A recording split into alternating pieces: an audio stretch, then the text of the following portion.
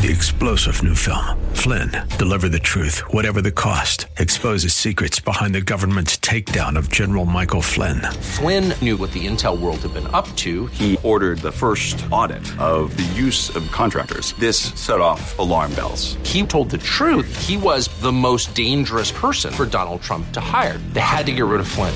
Flynn, deliver the truth, whatever the cost. Available now. Watch it today. Go to salemnow.com. salemnow.com.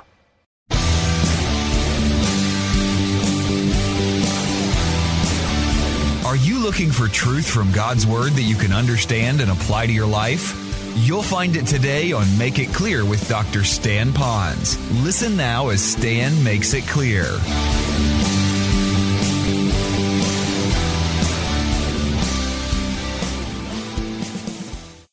Now think about it.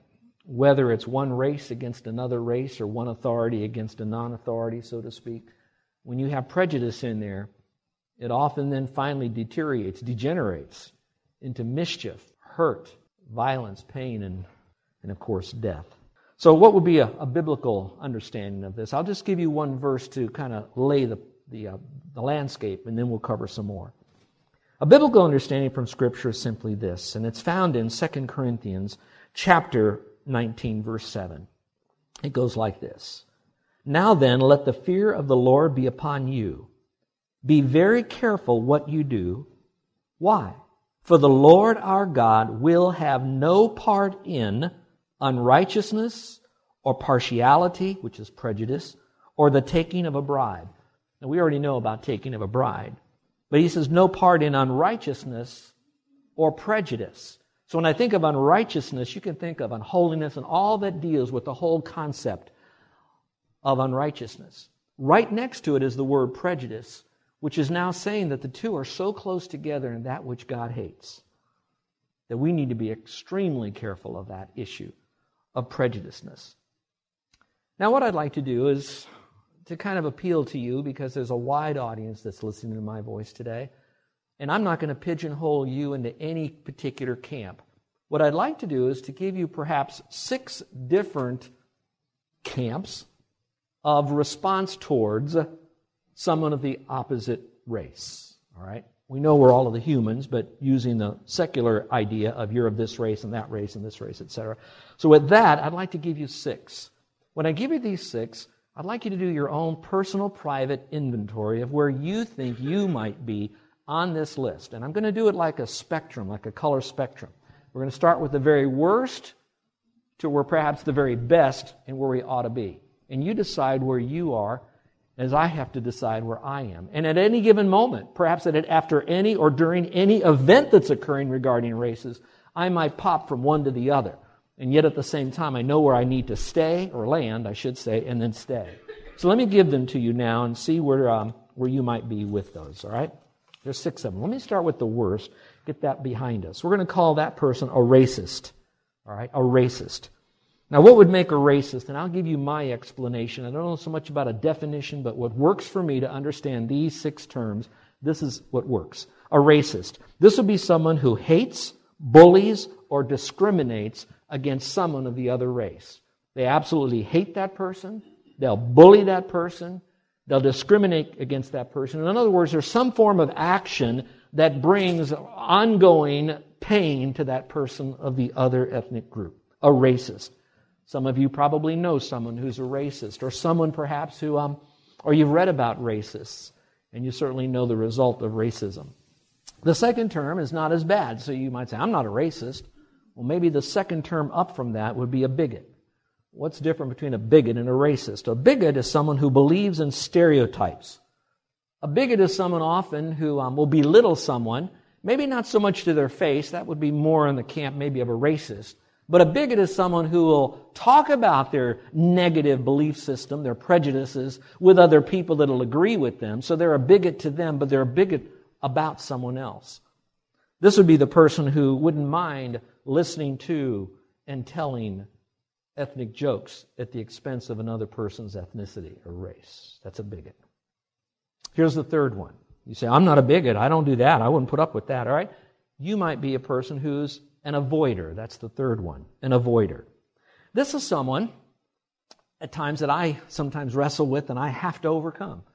And that is that I feel sometimes uncomfortable about people of other races, some more than others.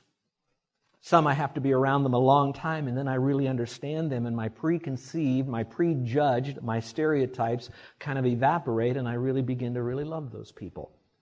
So a person who avoids them will be one as you go on an elevator with someone who's of a different race, you automatically think there could be trouble in this here elevator. And you wish you couldn't get on it and you try to get out of it. So you want to avoid being around them. You avoid them. Well, maybe you're not that level yet. So you become the fourth person, and this would be the insensitive person.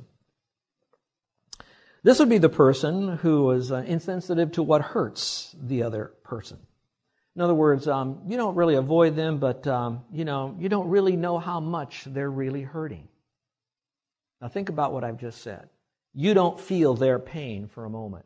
And so since you don't feel their pain, you don't think about their pain, and so you kind of are insensitive to them. I like thinking in terms of, if I stepped on your toe, what would you do? You'd yell. You're sensitive to the pain of me stepping on your toe. And then you yell and I say, what are you yelling about? All I did was step on your toe. Get over it. How would that work? How would it work in your marriage if you're there and your wife says to you, hey, what you said really hurt me? And then you responded, you shouldn't feel that way. I would say that's the beginning of World War III. And so we call that insensitivity. The fifth one is very similar, so I'll go quickly with this one. It's called apathy or apathetic. You don't care that they hurt. It's a little different than simply you're insensitive to them. Insensitive says that you kind of know they hurt. But the one who's apathetic says, I don't really care that you even hurt. So the sixth one is sensitivity. And that one is that, I feel your pain. I'm so sorry you're that way. It's like me beginning my sermon by taking some responsibility, but also apologizing for all the people who hurt you. I'm sensitive to your pain. I want to include you. But at the same time, that's still not enough. And I wanted to go to number 7 because this is the one that's the biggest leap of all. But I believe this is the leap that God wants us to take, and that's this. We don't just want to be sensitive to other people's pain. We want to be a reconciler between the races, between people. It'd be like a marriage. You want to reconcile people together. Broken relationships, you want to reconcile them together. So now, how would I define that? Very simple. 3 words. You want to be, number 1, an active bridge builder. And so where does that all begin? Well, to me, I think the best place to begin, because God made you, God made them, and God sovereignly brought you and that other person or people together, is to simply say, Lord, I know I'm to be an active bridge builder. What, how, when, who, because I already know why, let me be a part of a bridge building experience. Now, I know that is a leap for a lot of folks. And sometimes with me, it can be a leap. But I also know it's a leap where God says, I'll do it for you. I'll do it with you. I'll do it in you. And I'll do it through you. So let me answer the question, why does God really hate racial prejudice? Why does He really hate it? I want to give you some reasons because we know He does, but maybe by me opening up why He hates this, it might help you gain a greater understanding why you and I should not only love whom the Lord loves, but we also should hate what God hates. Not who God hates, but what God hates. And so let me give you some of the reasons why God hates racial prejudice. Let me give you number 1. One is prejudice challenges God's creation. Actually, it's challenging a sovereign God who is the creator, if I want to go that far. But basically, it challenges God's creation. Because every human being, whatever they were made, black, white, red, yellow, brown, God made them that way. They had no choice. They couldn't say, I want to be this in their background. God chose to do that. God doesn't make junk. God doesn't make one race better than the next race. God says, I made you this way. So what you do is you celebrate the way God made you and what God made you. And so don't try to change your color, change your ethnicity. Celebrate it, but celebrate more than that.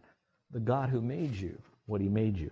Let me read you some scripture. I'm going to read the same passage, but out of 3 different translations. Listen very carefully because they're so powerful. It goes like this. The first one is coming out of the New International Version. It's found in Acts chapter 17, verse 26. So whatever version you have on your lap there, whether it's your Bible or it's your smartphone or you've got a tablet, let's look in Acts 17, 26. It says, from one man, that's Adam. Then it said, God made, and if you can, mark it, circle it, highlight it. God did this. God's the creator. God is sovereign. God is good. God is love. God did this for a greater good, which is to bring glory to Himself. So God made what? Well, the answer is really a who. Every nation, every race, every ethnicity of men, that they should inhabit the whole earth. And then it says, and He determined the time set for them. So there's a determinating factor there that God said, I made them and I determine what I want from them and for them. And so the moment I begin in my ethnicity and I begin to criticize someone else's ethnicity, then what I'm really doing is I am criticizing a sovereign God who made that person, who that person had no choice in all of that, and that God says, when I made him that, I gave him for a particular purpose. There's a determination in his life. So really what I have is not a problem with the other race, I have a problem with God. Let me read the same verse again to you. Different translation, New American. It says, and He made from one man, Adam, every nation of mankind to live on all the face of the earth, having determined their appointed times and boundaries of their habitation. And frankly, I like the King James Version, as it says it this way.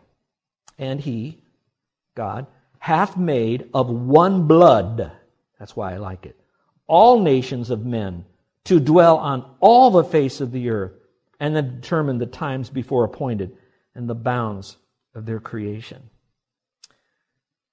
It challenges God as creator, as having the right to be the ruler and the one in control of His own creation, of His own humanity. He could have made us all the same, but He really didn't. Every time I think less of one of God's creation, I really forget who made me. Let me read to you 1 Corinthians 4:7. It says, for who regards you as superior? In other words, who regards you as superior? Why should I regard myself as superior? What do you have that you did not receive? Now think about it for a moment.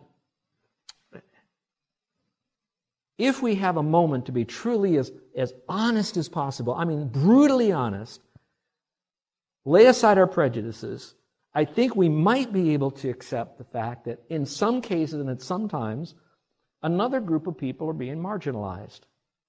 Are you ready for this? American white males. Okay?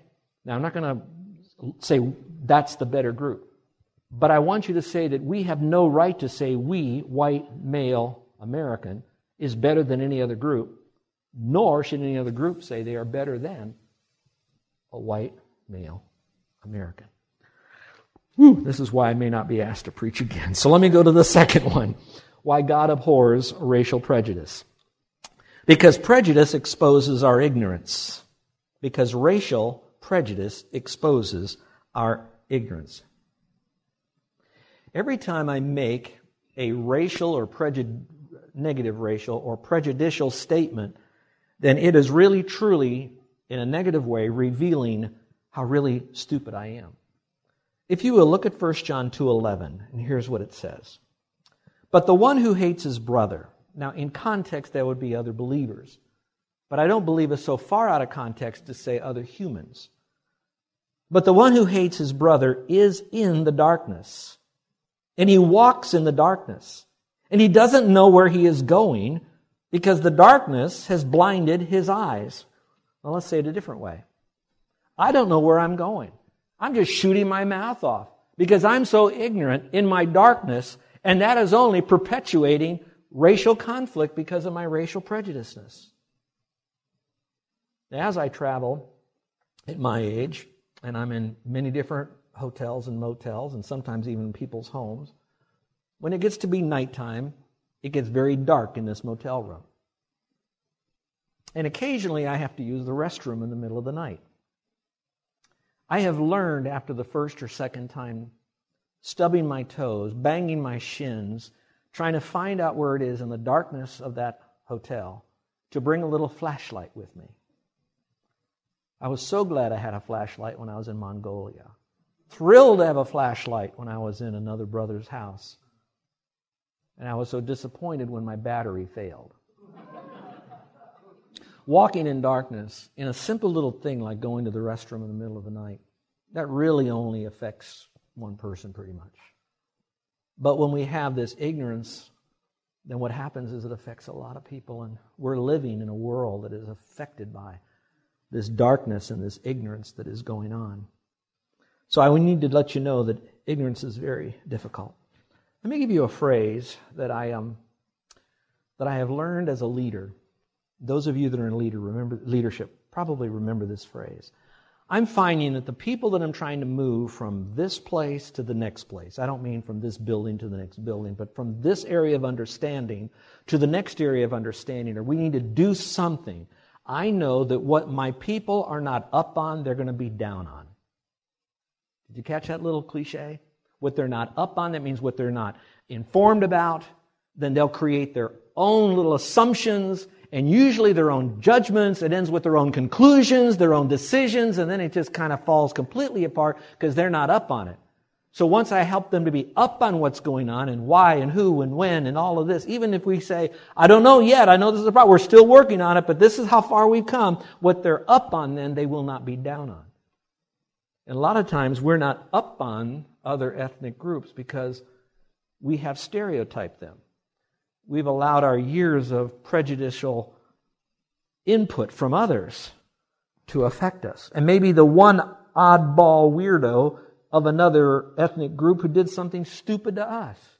And now we just blanket everybody with that. I hate it as a Christian. I really do.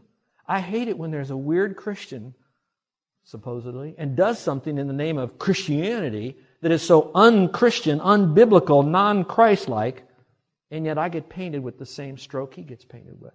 Does that ever happen to you? Say, uh-huh. We hate that. And yet I could find myself doing that as well in my ignorance about other people. But let me give you the flip side of that. The other is wisdom. And if you have your Bible, you may want to turn to this verse. It's found in James chapter 3, verse 17. And it says, but the wisdom that is from above is first pure.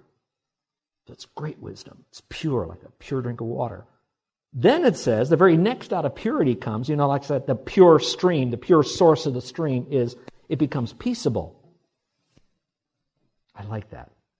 Then it's gentle. It's willing to yield. It's full of mercy. It has good fruits. Watch this, same verse. It is without partiality. It is without prejudice and hypocrisy. Now, let me help you understand this truth, okay? Look up here for just a moment. I'm not talking about knowledge. There's a lot of stuff going on. We got to know what they're going through. No. Knowledge is what you put on a test. Wisdom is what you do with your life with the knowledge that you have. Did you catch that? There are a lot of great professors, but they're fools. So to have knowledge of this is not enough. Now, I don't want to put down knowledge. You've got to have the knowledge as long as it's accurate, full knowledge, done without bias. But having the knowledge isn't enough. That's what you could pass a test with. Having wisdom is now knowing the truths that you're hearing today and now letting those truths change your life by extending grace to every race because the grace that was extended to you and your race. And so again, that's real wisdom there, and I love when I look at that wisdom and experience it from God and from others, but I pray that I could do the same thing with others. When I'm ignorant, I put people down. When I'm wise, I build people up. That's wisdom. Let me give you another thought here of what God hates. We know that He hates prejudice, but He also does it because it challenges His creation, that He's the Creator. It exposes our ignorance. But this is a big one. It violates the Great Commandment. The Great Commandment. The Great Commandment goes like this. And He said to him, you shall love the Lord your God with all your heart, with all your soul, and with all your mind. This is the great and foremost commandment. The second is like it. You shall love your neighbor as yourself. It's almost as if Jesus is there, and he has these Pharisees that are kind of trying to trip him up on all of this, and he says, well, tell us, what is all of this? What's the biggest thing that we should be doing with all of this stuff? And by the way, the Pharisees were so prejudicial against everybody else, they thought they were the greatest, they were like the chosen race kind of thing. And so they're looking at Jesus, and Jesus basically looks at them and he holds up a Bible, so to speak, and he says, you want to know what this whole Bible is about? I'll reduce it to just two things. Love God, love others. It's so powerful that he said it Old Testament, the Judaic ethic, and then he says it in the New Testament. So you have the Christian ethic, so to speak. So the whole Judaic ethic is to love God and to love others. And he kept saying that over and over again. And he said it to the Pharisees. Then I thought what was really kind of cute with God, if I can use that term, and that is that if you recall, there was a story told in Scripture, it's very familiar, you know it already, about this guy who was beat up and left all bloodied mass, and one guy walks on one side of the street, doesn't do much, another on the other side doesn't do much. And all of a sudden a Samaritan, who was one of the most hated ethnic groups, disliked, marginalized, had to live in their own little place, always put down, they're brunt of every joke, people with bigotry, racism, everything about the Samaritans. God then chooses in His sovereignty to raise up the least in the minds of the people of an ethnic group, the Samaritan, to use that Samaritan as a good example, a great example of what it really means to love your neighbor. Now tell me, isn't that cute? Isn't that great? That's what you do. You love your neighbor. And so as I look at that, I need to do that even more. But it doesn't just say it there. Galatians 5:14 says it even more powerfully. And it says, for the whole law is fulfilled in one word. You shall love your neighbor as yourself. Now here it goes on to say. Galatians 5:15 says, but, see if this doesn't sound like what you hear on the news at night. But if you bite and devour one another, take care that you're not consumed by one another. We're biting one another, and now we're shooting one another. Now we're killing one another, and now we're going to see whole groups do that, and it's quite possible that in our lifetime, during this next year, it could get so bad that martial law is established. Now, on the way home and you have your own private time, think of what it would be like under martial law. And I got to stop because if you go this far, it could get really crazy for you. That's what this is in our life today, the living out of what Scripture has to say. Who says this book is an old dusty book?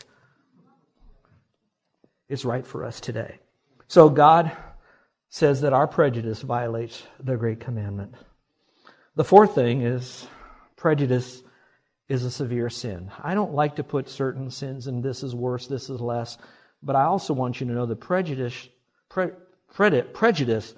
is more serious than what we think it is. So it's a more severe sin for us than what we think that it is. And let me give this to you in James chapter 2, verse 9, emphasizing the word you. But if you show partiality, it means you favor one above another, you are committing sin and are convicted by the law as transgressors. So let's put it another way. I am not saying that we have to condone sinful actions by one ethnic group against another ethnic group. I'm not saying that.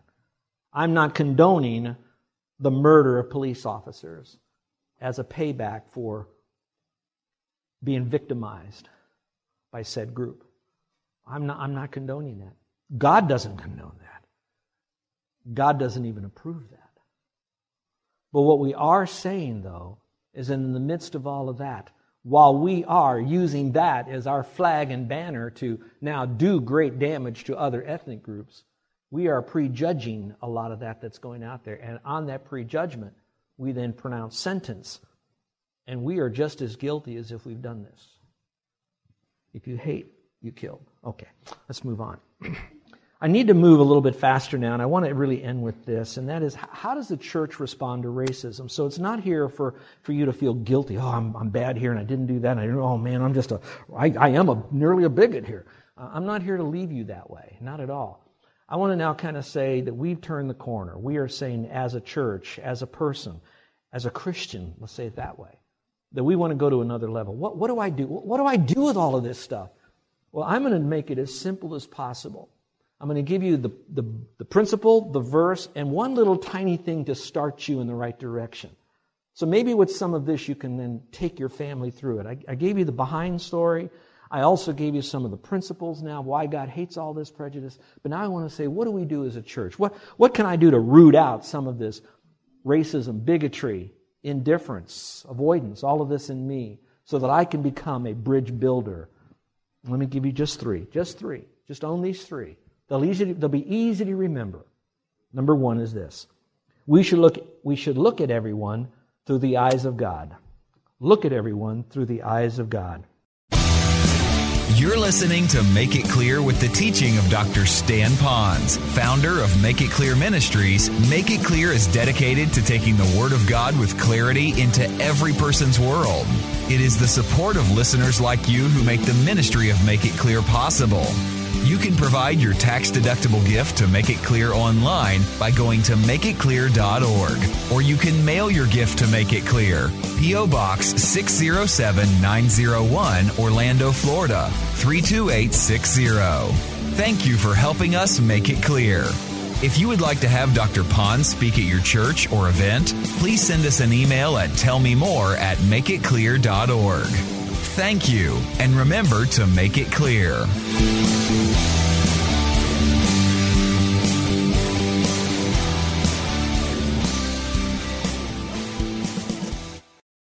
Three-star General Michael J. Flynn, head of the Pentagon Intelligence Agency, knew all the government's dirty secrets. He was one of the most respected generals in the military. Flynn knew what the intel world had been up to. He understood its funding. He ordered the first audit of the use of contractors. This set off alarm bells. The explosive new documentary, Flynn, Deliver the Truth, Whatever the Cost, uncovers the facts behind this scandal. Flynn told the truth. He was the most dangerous person for Donald Trump to hire. I find out the worst enemy that I'm going to face in my life is right here in America. They took my assessment and they wanted me to change it. And I was like, I'm not changing it. They had to get rid of Flynn. With in-depth interviews, archival footage, and never-before-seen personal records of the man behind the headlines. I just felt like I was drowning. Flynn, Deliver the Truth, Whatever the Cost. Available now. Watch it today. Go to salemnow.com. salemnow.com.